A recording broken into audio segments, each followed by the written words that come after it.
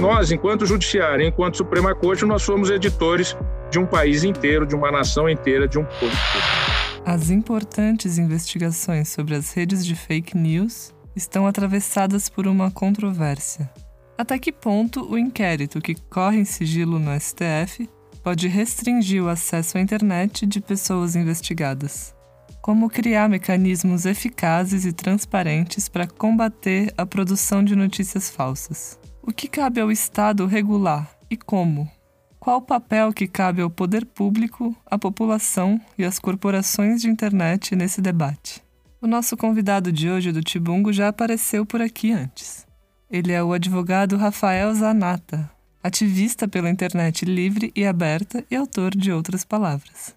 Ele também é coordenador de pesquisa do Data Privacy Brasil, entidade especializada em privacidade e proteção de dados, e membro da LAVITS, a Rede Latino-Americana de Estudos de Vigilância, Tecnologia e Sociedade. Eu sou Gabriela Leite e esse é o Tibungo, o podcast de outras palavras que dá um rápido mergulho em um assunto importante da conjuntura brasileira. No último mês, o Supremo Tribunal Federal bloqueou diversas contas de aliados do presidente Bolsonaro. A suspeita é que haveria um gabinete do ódio, fixado em Brasília, usando dinheiro público e contas falsas para difamar adversários políticos do presidente. Nada mais se sabe sobre o polêmico inquérito, que tramita em sigilo desde 2019, quando foi aberto pelo presidente do STF, o ministro Dias Toffoli, que indicou Alexandre de Moraes como relator. Essa natureza sigilosa do inquérito, que impede de saber a qualidade das provas já conseguidas na apuração, está gerando diversas controvérsias relacionadas à liberdade de expressão, atuação do poder público sobre as corporações da internet e o precedente de o judiciário adotar censura prévia durante uma investigação. Pau que bate em Chico, bate em Francisco. É como Zanata resume a atuação do STF no combate às fake news. Esse modus operandi persecutório do STF, incisivo na remoção de conteúdos e sem transparência no processo, é preocupante, aponta o pesquisador, e vai contra o Marco Civil da Internet, que regula os direitos e deveres para quem usa a rede. Zanata adverte que é preciso diferenciar comportamento de conteúdo abusivo. Projetos de lei e inquéritos como o do STF devem focar nos chamados comportamentos inautênticos. Ou seja, para produzir, gerir e disparar conteúdo para milhares de pessoas, é necessário uma coordenação e muito dinheiro. Chegar aos arquitetos e financiadores das redes de fake news é mais importante do que identificar e remover conteúdo falso e difamatório. Vamos à entrevista com Rafael Zanata. Zanata, o inquérito sobre as fake news realizada pelo Supremo Tribunal Federal, ele tem gerado polêmicas. Muitos levantam o debate de que, embora sejam ações necessárias contra as fake news, pode-se usar essa narrativa para perseguições políticas ou até restringir as liberdades de expressão, censurar mídias. Há de fato esse risco?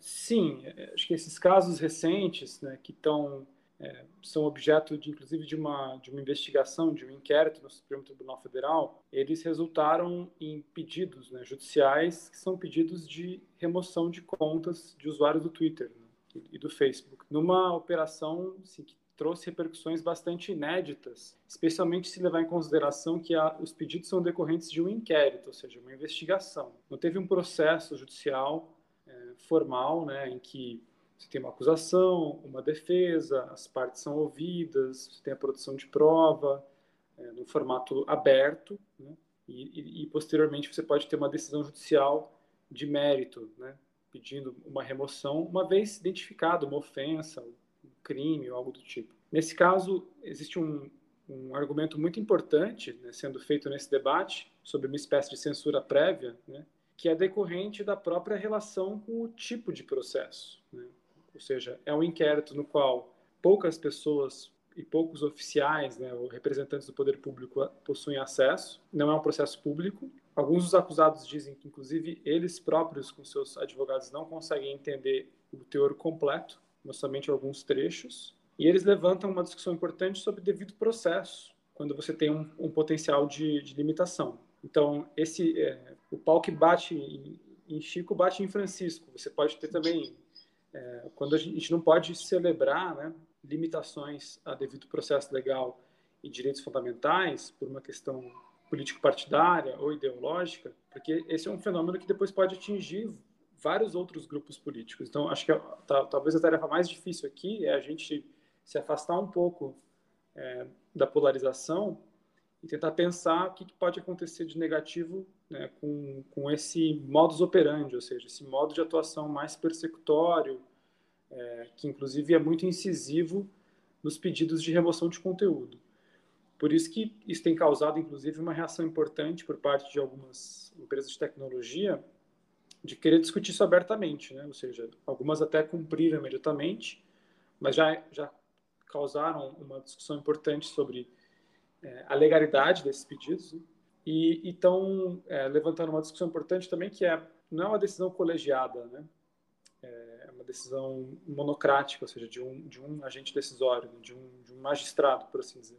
Então, acho que existe, sim, muitos aspectos problemáticos, né, nessas decisões e que, na verdade, vão muito contra a linguagem dos direitos na internet no Brasil, porque o Marco Civil da Internet e as várias decisões que existem no Supremo sobre liberdade de expressão trazem uma certa prioridade da liberdade de expressão no ambiente online e a responsabilização dos agentes depois de um processo, né?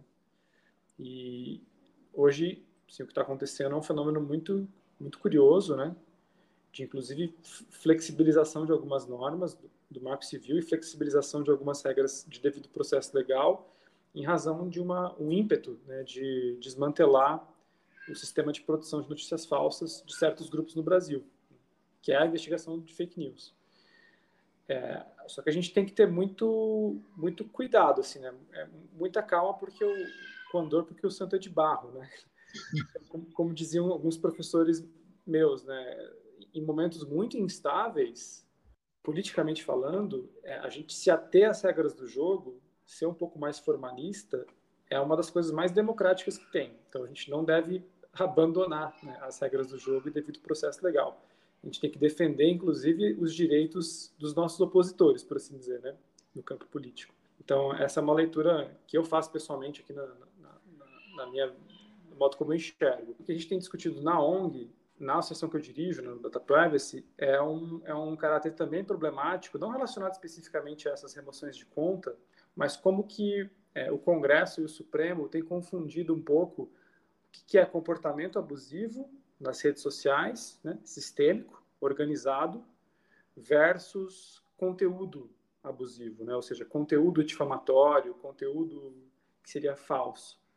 O que a gente tem defendido, junto com várias outras ONGs, como o Internet Lab, como eventualmente Artigo 19, outras ONGs Intervoz, outras que compõem a Coalizão de Direitos na Rede, é que qualquer tipo de medida de enfrentamento das fake news, em termos de mudança legislativa, tem que ser feita focando o comportamento inautêntico, ou seja, a fraude na gestão de contas, né, o gerenciamento econômico agregado, né, abusivo, e não a limitação do conteúdo, né?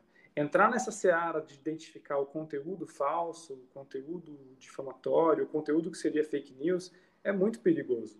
Você coloca um poder muito grande de decisão para as próprias plataformas, que vão ter que construir algoritmos para decifrar isso e fazer remoção automática, e você coloca um poder muito grande para juízes que não sabem lidar com a complexidade dos contextos.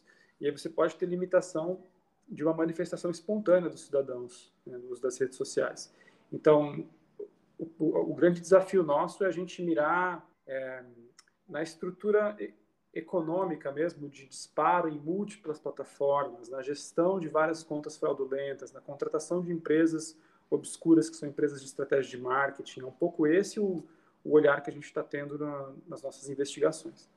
Nessas ações, porque a gente sabe como produção de conteúdo que demanda muito dinheiro, né? Você poder fazer disparos em massa, contratar. Então, a discussão que o STF está fazendo, então, não chega a tocar nessa seara, ou toca muito rasamente? Ela tem, eu não sei te dizer assim, qual é o grau de achados ou de profundidade das investigações no STF, porque, como eu te disse, é um inquérito que o acesso não é público. Então, nenhuma entidade de pesquisa conseguiu ainda se debruçar sobre o que, de fato, os ministros encontraram, os ministros e os assessores. O que eles revelaram, tanto nos próprios manifestações públicas, como nesses mandados, né, de prisão preventiva, né, como aconteceu com alguns blogueiros, ou algumas medidas restritivas de liberdade de publicação, é que eles possuem evidências de um gabinete do ódio, né, de uma estrutura vinculada a assessores parlamentares, políticos, que estão muito próximos do núcleo do governo federal. Essa narrativa é muito próxima à matéria que saiu no Fantástico no domingo, né, com o Nathan, que é o diretor de cibersegurança do Facebook, que fez uma parceria junto com uma entidade civil pelo Atlantic Council nos Estados Unidos, em que eles fizeram uma varredura nas redes, né, internas, falando do Facebook especificamente, identificaram as páginas, né, que eram geridas por esses assessores, que estão sendo pagos com dinheiro público e que fazem gestão de contas falsas e organizam o disparo automático no Instagram, no WhatsApp, no Twitter, no Facebook, né? Ou seja, é uma abordagem também multiplataformas, né? Isso é o que a gente sabe. O fenômeno paralelo que está acontecendo é que você tem uma discussão no Congresso sobre uma lei das fake news. E essa discussão no Congresso, ela está basicamente focada no WhatsApp. Isso é um problema, porque ela também ela não enxerga a complexidade da operação nesse nível multiplataformas. E no WhatsApp, o que eles estão querendo endereçar? Eles querem promover a identificação das pessoas. Então, o WhatsApp hoje ele não permite isso, rastreabilidade e identificação, né? Você não tem, por exemplo, uma sequência numérica ou alfanumérica que vai identificar o autor de cada mensagem, quando você faz o upload de um vídeo, uma imagem ou um texto. E é isso que o Congresso quer criar, por meio do projeto das fake news, né, que é o PL 2630. E é isso que a gente tem combatido, porque a gente entende que não é criando um mecanismo de rastreabilidade para todo mundo que você teria que reter, por exemplo, mensagens que vão atingir mais de 1.000 pessoas, disparadas em mais de 5 grupos, né, por pelo menos 5 pessoas com o mesmo conteúdo. Essa é mais ou menos a regra que eles desenharam, que é uma coisa também que não tem comparação em nenhum outro lugar do mundo, é meio que uma invenção brasileira. Você pode criar um mecanismo no qual você está abdicando de uma presunção de inocência, porque todo mundo, então, passa a ter potencialmente um conteúdo rastreável, né, se for compartilhado dentro dessas condições, né, pegar vários grupos e atingir mais de 1.000 pessoas. E pode ser que você, na verdade, crie uma receita do bolo para os grupos que já operam economicamente. Ou seja, se você estabelece muito objetivamente os critérios com os quais uma mensagem vai ser rastreada, então, se ela atingir 5 grupos com a mesma quantidade de caracteres, mesma quantidade de bits e passar para mais de 1.000 pessoas, pode ser que esses grupos que são profissionalizados em oferecer esse tipo de mensagem, de serviço, eles criem umas pequenas mudançazinhas, né, umas ligeiras mudanças, para continuar disparando automaticamente, meio que enganando o sistema, entendeu? Então, assim, eu acho que é uma disputa também meio gato e rato. Você não vai ter um sistema perfeito para identificar a conduta ou uso de WhatsApp dessas empresas de disparo. Talvez o que funcione melhor mesmo é uma coisa mais tradicional, ou seja, uma investigação criminal robusta, né, como a PF tem feito, outros órgãos, no qual você vai juntando várias evidências, né, e você forma a convicção, que eles chamam de juízo probatório, né, quando você entende que, de fato, tem evidências suficientes para você identificar uma autoria, né? Então, talvez a gente esteja muito em busca de uma solução mágica no WhatsApp, via projeto de lei, que não vai resolver, e aí cria um precedente que é fundamentalmente oposto às conquistas que nós tivemos no campo dos direitos digitais, né, que é o Marco Civil da Internet e a Lei de Dados Pessoais. Então, o Congresso tem operado numa lógica muito reativa e, na nossa avaliação, errada. As ideias não são boas e a gente espera que, pelo menos na Câmara dos Deputados, eles possam mudar a interpretação sobre esse artigo 10. O artigo 10 é esse que fala da rastreabilidade do WhatsApp, que a gente entende que é um dos mais problemáticos. Entendi. E como é que funciona isso, Zanata, de que houve um pedido para que o Facebook te tirasse contas em nível internacional, não apenas no Brasil? Como fica essa questão da jurisdição em relação à internet?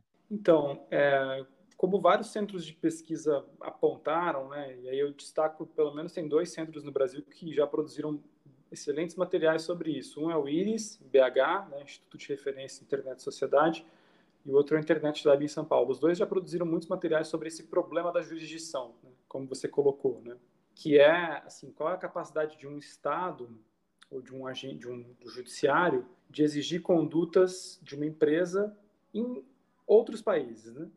Isso vale lembrar que esse é um caso também que teve uma grande repercussão na Suprema Corte Americana há uns 3 anos atrás, quando a Suprema Corte Americana julgou um caso contra a Microsoft, na qual o sistema de justiça americano também exigia que a Microsoft tivesse uma conduta específica de eliminação ou de retenção de dados de clientes em outros países, né?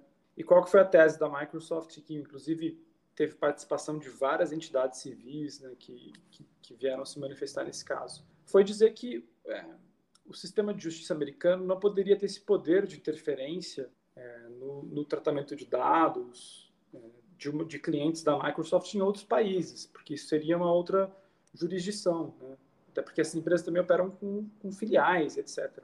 É um desafio parecido com o que está posto aqui, porque, na verdade, o que o ministro Alexandre de Moraes quer? Ele quer que qualquer pessoa fique impedida de acessar o conteúdo produzido por aqueles investigados que estão sendo limitados na sua expressão, né?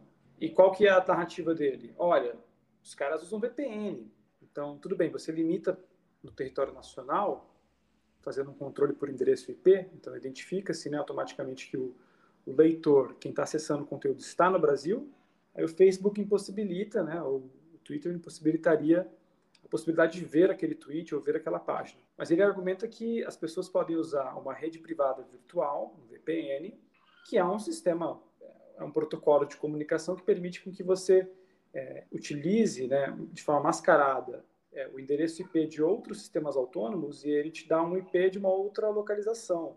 Você inicialmente se conecta com o seu protocolo de internet originário, mas ele mascara o seu protocolo de internet em qualquer lugar do mundo. E aí isso seria uma forma de bloquear, né, ou seja, usurpar.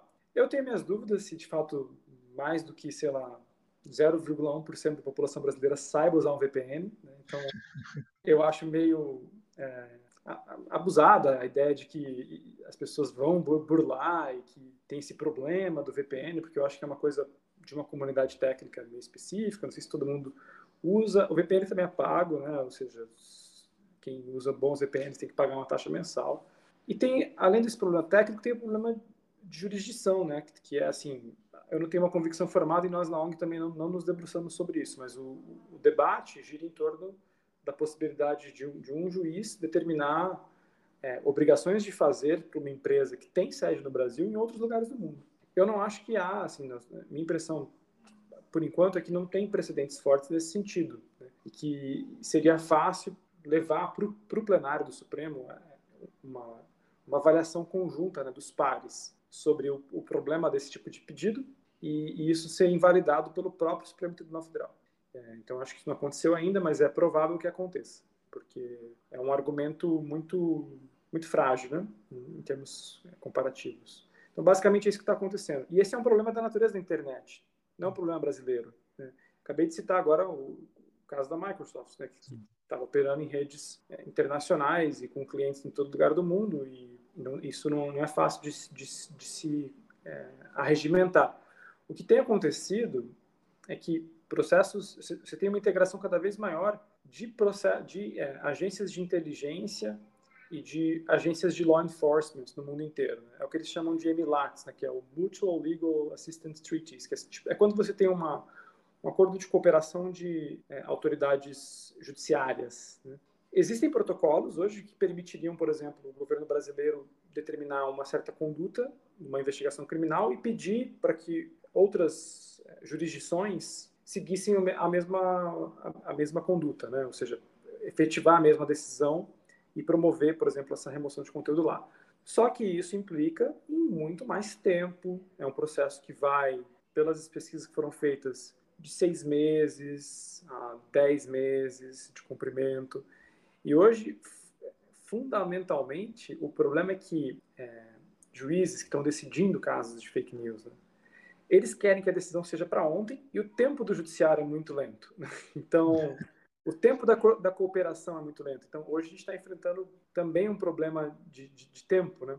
Parece que essas lógicas operam com tempos muito distintos e que não se dá para esperar. Então, esse é o grande dilema que não tem resposta fácil. Eu ainda acredito que a tendência hoje global é de tentar acelerar um pouco o tempo desses acordos, mas ainda assim mantê-los, porque senão você pode gerar um caos jurídico. Você imagina cada jurisdição querendo aplicar efeitos extraterritoriais para empresas que estão sediadas lá. Hoje, sim, milhares de empresas estão sediadas em vários países. Imagina qual seria a consequência de decisões pedindo para que todo mundo faça conforme o seu próprio judiciário decidiu, né? Então, é um problema que, se a gente extrapola o caso único e pensa nos efeitos sistêmicos, ele vira um caso muito difícil.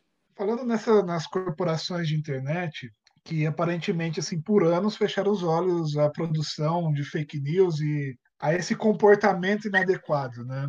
Seu uso em massa na política. Mas agora elas parecem fazer, não sei se uma meia-culpa, tentando parcerias para combater alguma dessas redes, fazer fact-checking e até estão sendo mais cooperativas, né, com as instituições do Estado. Qual que foi o papel das empresas na propagação dessas redes de fake news? Quando começaram a abrir os olhos assim, para esses subterrâneos de mentira muito bem pagos? E o que elas propõem de ações efetivas?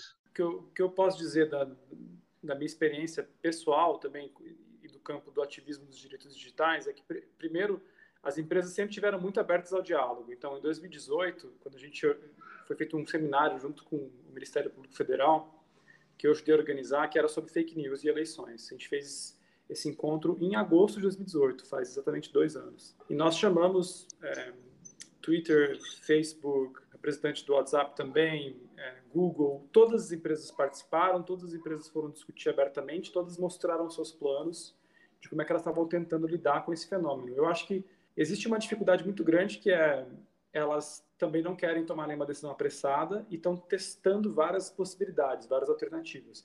E nem mesmo os ativistas ou os experts possuem ideias muito claras do que fazer. Então, é um problema realmente complexo. A gente está há 2 anos debatendo muito fortemente sobre o problema das fake news sem uma solução clara. Eu acho que, no começo, em 2018, as primeiras tentativas, como você colocou, foram tentativas de fact-checking, né? Então, foram parcerias de tentar autenticar a informação checada, de tentar promover mais debate na esfera pública. Só que as próprias pesquisas empíricas mostraram que o fact-checking não funciona tanto, né? A taxa de abertura de uma mensagem fact-check é muito menor do que uma taxa de abertura de uma coisa falsa, né?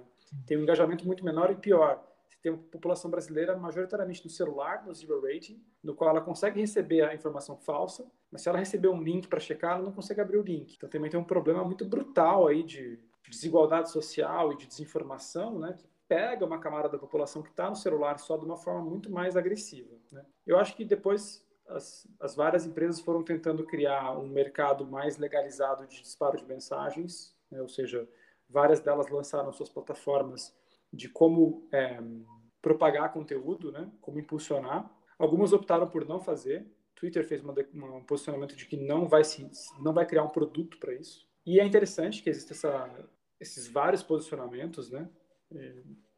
Não sei se no mundo ideal nenhuma deveria fazer, ou se todas deveriam fazer, é um assunto muito difícil de opinar, mas é importante que existam vários posicionamentos, né? Inclusive colidentes. E eu acho que existe também talvez uma sensação de um certo emparedamento, né, dessas empresas, não só no Brasil, mas especialmente nos Estados Unidos, né? Os congressional hearings que aconteceram agora, as audiências públicas, foi histórico, né? Na semana passada nós tivemos as audiências públicas do Congresso americano, do Subcomitê de Antitrust, de Defesa da Concorrência, né? Fazendo a entrevista com os 4 diretores das maiores empresas de tecnologia dos Estados Unidos, né? Google, Apple, Amazon e Facebook. E muitos analistas, né, a própria redatora do New York Times disse, olha, na verdade foram dois eventos. Você tinha os democratas discutindo concorrência e discutindo o abuso de poder de mercado, e você tinha os republicanos discutindo por que a alt-right está sendo excluída das plataformas, por que existe uma perseguição das lideranças de direita nas plataformas. As empresas estão reagindo dizendo, olha, a gente quer cooperar, quer dar mais transparência aos procedimentos de remoção de conteúdo e quer, enfim, ter um grau de cooperação em que eles possam ser enxergados como empresas que participam da solução desse problema. No Brasil isso aconteceu também em razão de muitas brigas com o Ministério Público Federal. O MPF teve brigas históricas com as plataformas por vários critérios jurídicos, né? uma briga também de gato e rato para cumprir decisão judicial. Mas o fato é que hoje você vê uma colaboração muito grande das empresas em querer fazer parte dos grupos de trabalho, os GTs, de fake news, né? E se posicionando publicamente no debate. Então, assim, eu como diretor de uma ONG que está olhando para esse problema especificamente também da perspectiva de proteção de dados pessoais, eu acho que hoje elas fazem um contraponto importante também a uma escalada vigilantista. Por mais paradoxal que isso possa parecer, porque você poderia argumentar, mas essas empresas fazem a vigilância, essas empresas estão coletando os dados, mas elas também estão se posicionando contra uma ampliação do poder estatal de obter isso de forma apressada, às vezes sem muita razão de ser, né? Como é, por exemplo, essa proposta do PR das fake news, o 2630, que tenta criar essa rastreabilidade de dados e obter por decisão judicial. Então, eu acho que hoje existe você está certo de pensar que talvez elas estejam mais ativas porque existe um emparedamento, ou seja, elas estão sendo mais pressionadas pelo poder público, mais pressionadas pela sociedade.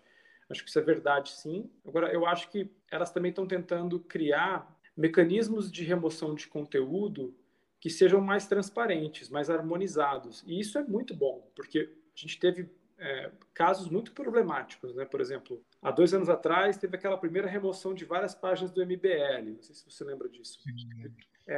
Os critérios não estavam claros, né? E é um pouco do mesmo problema assim de você ser desconectado do Uber sem muita explicação, sabe? Isso não pode acontecer. Tipo, as decisões de retirar um usuário precisam ser muito transparentes com relação às regras daquela comunidade virtual, né? Que são os termos de uso, a política da comunidade, etc. É importante que as empresas de tecnologia comecem a parametrizar quando que elas vão considerar que um comportamento é inautêntico, entendeu? Será que elas vão usar um critério, por exemplo, é o mesmo usuário que tem mais de 5 contas que tem uma grave suspeita de serem falsas em razão de um número de denúncias acima de 10 mil denúncias, né? E isso vai passar por um processo em que vai ter um grupo revisor, depois você vai ter uma espécie de board, né? E vai ter 2 instâncias.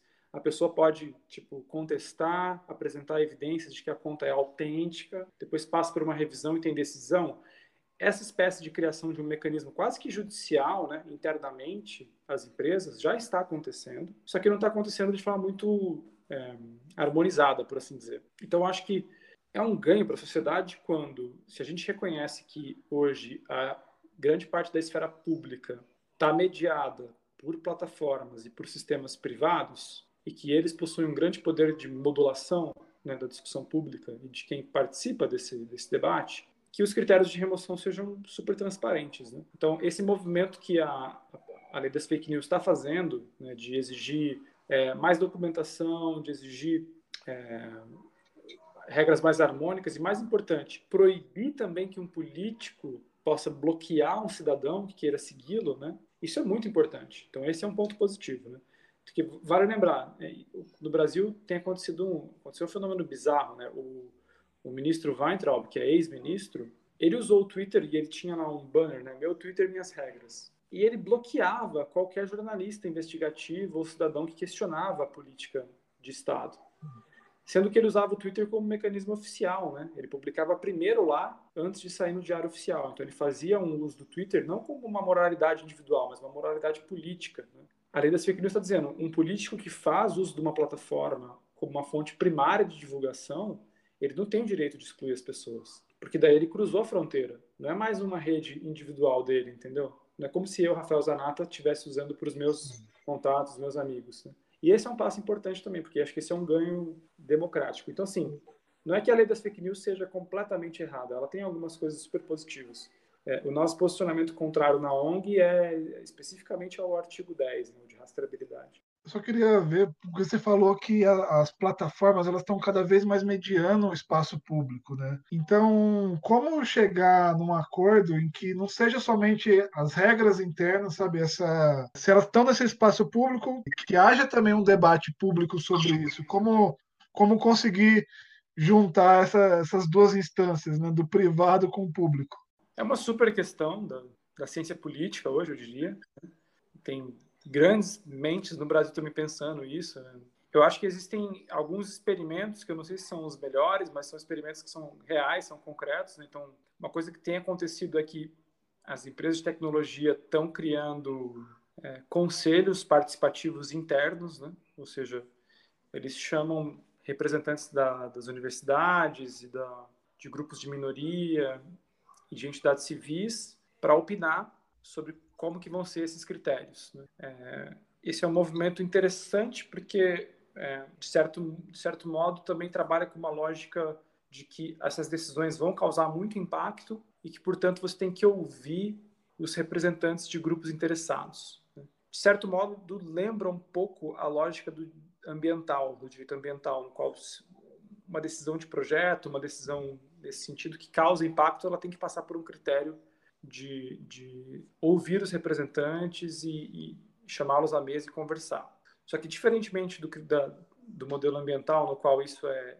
uma decisão e é um evento público, né, no qual, inclusive, você pode discutir os critérios de eleição, né, como é que se escolhem esses representantes, quem é eleito, né, se tem uma procedimentalização maior. O que está acontecendo hoje é que isso está acontecendo de forma mais espontânea e por regras privadas, né? Então, você não tem como disputar uma eleição para estar nesse board, né? Você é chamado, né, a partir de uma expertise. O que também, assim, vamos lembrar que no começo da regulação ambiental, na década de 90, também era assim, né? Porque os representantes eram chamados só depois de uns 5, 10 anos é que essas regras foram se cristalizando por um processo mais deliberativo de eleição.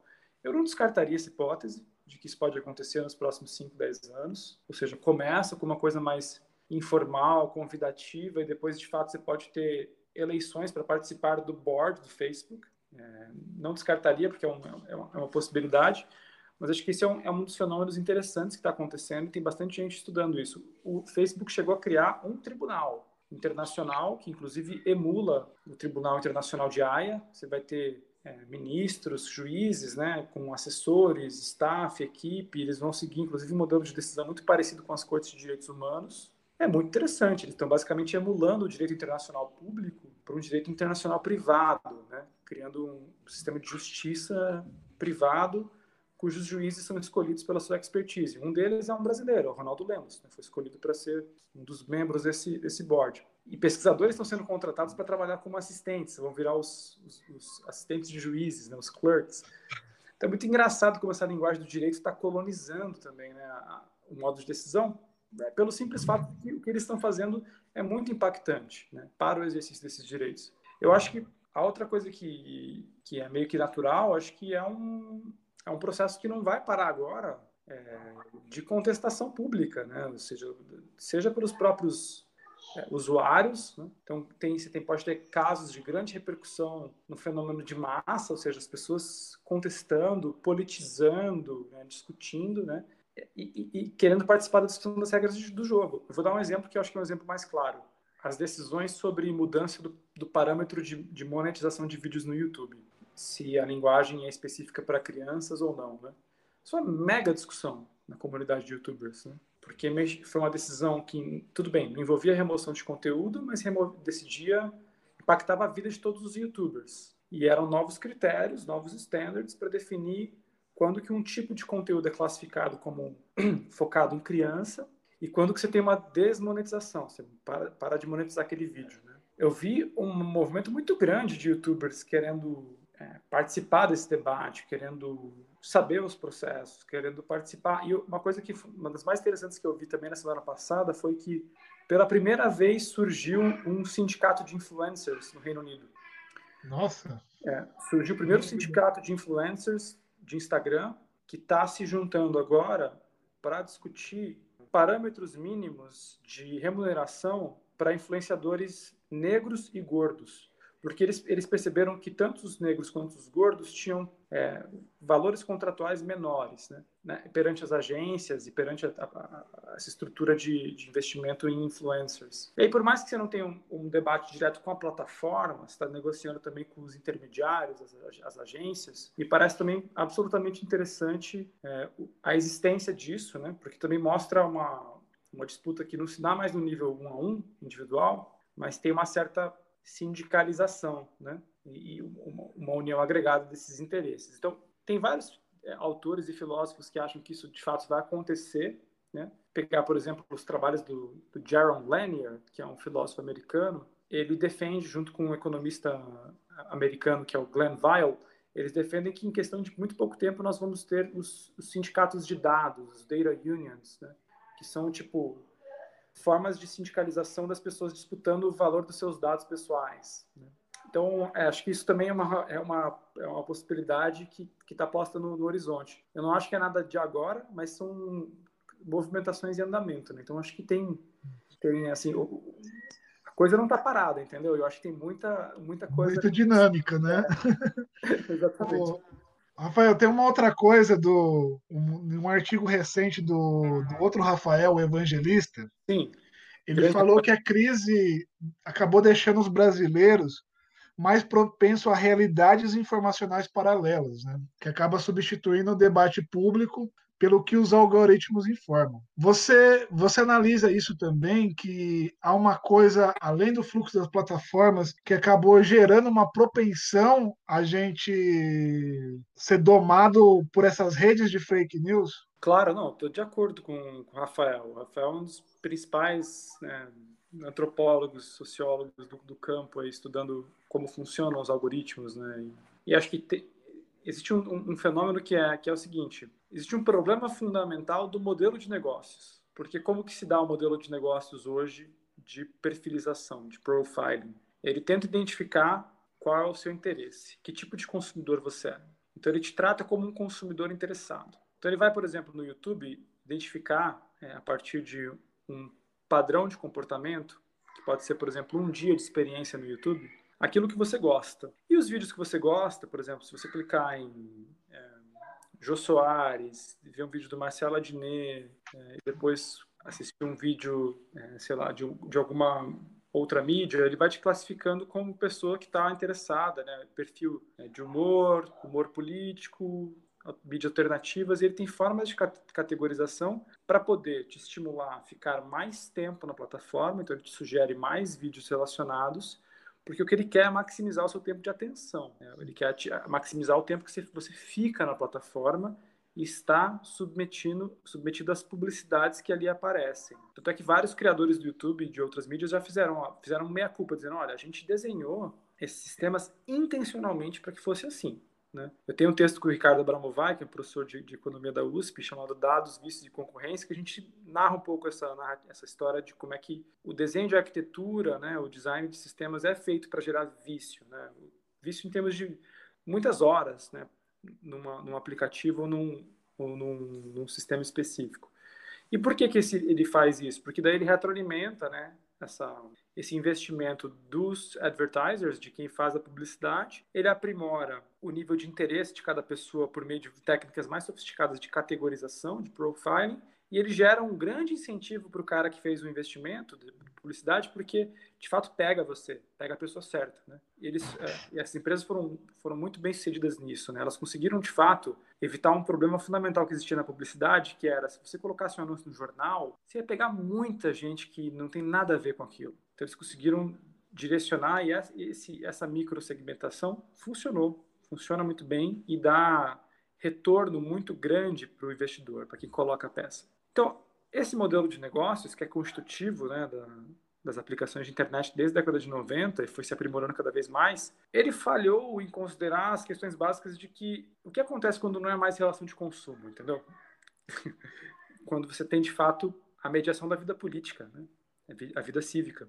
Essas questões não eram enfrentadas no começo. Não era parte da dimensão, então nem mesmo os críticos de 10 anos atrás pensaram nessa problemática. Então hoje você tem um problema que é o modelo de negócios, ele corrompeu, né? ele enviesou demais, e ele criou filtros de bolha e experiências individualizadas que são muito suscetíveis de manipulação, e ele abriu uma brecha, que é uma brecha no qual grupos bem especializados e a própria alt-right soube aproveitar muito bem, que é os caras pararam para estudar e entenderam quais eram as melhores técnicas para fazer com que o conteúdo deles aparecesse. Então tem várias matérias no New York Times que são maravilhosas, porque inclusive mostram em detalhes como que esses criadores de conteúdo, né, entenderam as várias dicas, vários truques, né, de como usar o título, como inserir o conteúdo, qual o tempo do vídeo, quais as hashtags, quais os mecanismos de impulsionamento, e começaram a popular a camada de conteúdo da internet e trazer, inclusive, esses novos seguidores, apoiadores. Tem um livro que eu gosto muito de um cientista político, que é um cara muito fera, chamado Peter Singer. Ele tem o mesmo nome de um filósofo australiano, mas não é o filósofo, é o cientista político. Ele escreveu um livro ano retrasado chamado Weaponization of Social Media. E o que ele mostra? Ele mostra que, na verdade, essas técnicas de deturpação, com quem que os caras aprenderam? Eles aprenderam com os grupos extremistas árabes, o ISIS e outros que tinham um uso muito estratégico do Twitter e do YouTube no começo, para angariar os seguidores, né, e para obter uma certa idolatria, né? O que ele mostra nesse livro é como que a direita alternativa sacou e começou a usar a mesma técnica para conquistar corações e mentes, né? Fazendo com que as pessoas frustradas, as pessoas desiludidas passassem a seguir o seu ideário, né? Então, eu acho que esse é um pouco o macro problema que a gente está enfrentando, né? Tipo, é um modelo de negócio que levou a coisa para um certo lugar. Existem grupos políticos que souberam aproveitar isso muito bem e fazer um game the system, ou seja, usar a técnica a seu favor. O fato de que existe um fenômeno econômico, né? Ou seja, são empresas com mercados oligopolizados, elas passaram para um lugar que nunca houve uma escala desse porte, né? No qual se tivesse uma quantidade tão grande de pessoas em várias partes do mundo, sob poder de influência de tão poucas empresas. Então é um fenômeno inédito na história, né? Então é isso que está no plano de fundo. Então eu concordo com o Evangelista que tem um problema fundamental da modulação algorítmica, e acho que tem esses dois componentes também. Existe um problema econômico de estrutura, né, oligopolista, que não é fácil de resolver, e existe essa armorização, essa weaponization que eu estou chamando, que é uma coisa que vários estudiosos estão olhando para isso também. O Yochai Benkler, né, ele tem um livro importante sobre propaganda online. Tem muita gente tentando estudar o que esses caras fizeram, porque esse também é um pouco que o campo progressista não entende, né, de certo modo, ou está entendendo agora muito tardiamente, ou está olhando o que aconteceu, que existiu um campo muito grande de experimentação e inovação no uso dessas redes pelos movimentos de direita, né? E enquanto que o campo progressista ficou trabalhando num sistema mais tradicional, ou seja, de como ir para as ruas, de como fazer campanha, né, de como articular movimento nas universidades, nas escolas, nos grupos de base, nas igrejas. Marketing na televisão, né? E agora a gente está abrindo essa caixa e falando, nossa, olha a estrutura dos caras, né? E eu acho que essa ideia de a gente estudar, olhar como é que se organizou e tentar entender também quem são os arquitetos disso, né, em termos de planejamento e de grana, né? São coisas importantes. Tem livros que são importantes nesse sentido. Eu acho que o livro do Giuliano Empoli, que é o Engenheiros do Caos, publicado agora no Brasil esse ano, é muito importante, porque ele mostra como que na Itália isso foi feito, antes mesmo do Trump, né? Ele detalha toda a lógica de operação lá do Casaleggio e os italianos no Cinque Stelle. E eu acho que o livro da Patrícia Campos Mello aqui no Brasil, A Máquina do Ódio, né? É um livro importante também, porque ela investigou um pouco essa arquitetura mais focada no WhatsApp, né? Mas é um livro que também vai gerar muitos bons debates. Queremos compartilhar uma boa notícia. Somos desde 2013 o primeiro caso brasileiro de um site de jornalismo sustentado essencialmente por seus leitores. Na semana passada encerramos nossa campanha de arrecadação de recursos e já temos mais de 1.200 colaboradores e colaboradoras que apoia o nosso jornalismo de profundidade e sem catracas. A gente agradece muito todo mundo que participou e dá as boas-vindas aos novos membros de outros 500. Se você quiser se somar a eles, é só entrar em outraspalavras.net/outros500. O Tibungo andou um pouco inconstante no último mês. A gente estava com dificuldade de fazer 2 episódios por semana como a gente tinha se comprometido no começo da quarentena. A partir de agosto, o podcast volta a ser semanal. Em uma semana é feito pela equipe da redação de Outras Palavras e na semana seguinte pela redação do Outra Saúde, o nosso site parceiro que fala sobre saúde pública no Brasil e no mundo. A partir de agora, então, o Tibungo sai toda quinta-feira à noite. Então é isso, eu me despeço de mais um Tibungo, o podcast de entrevistas sobre temas urgentes de Outras Palavras. O roteiro e a entrevista foram feitos pelo Rony Rodrigues. Eu, Gabriela Leite, faço a edição, a apresentação e a distribuição do podcast. Quem faz as redes sociais são Lucas Scatolini e Simone Paes e a coordenação é do Antônio Martins. Até quinta-feira que vem.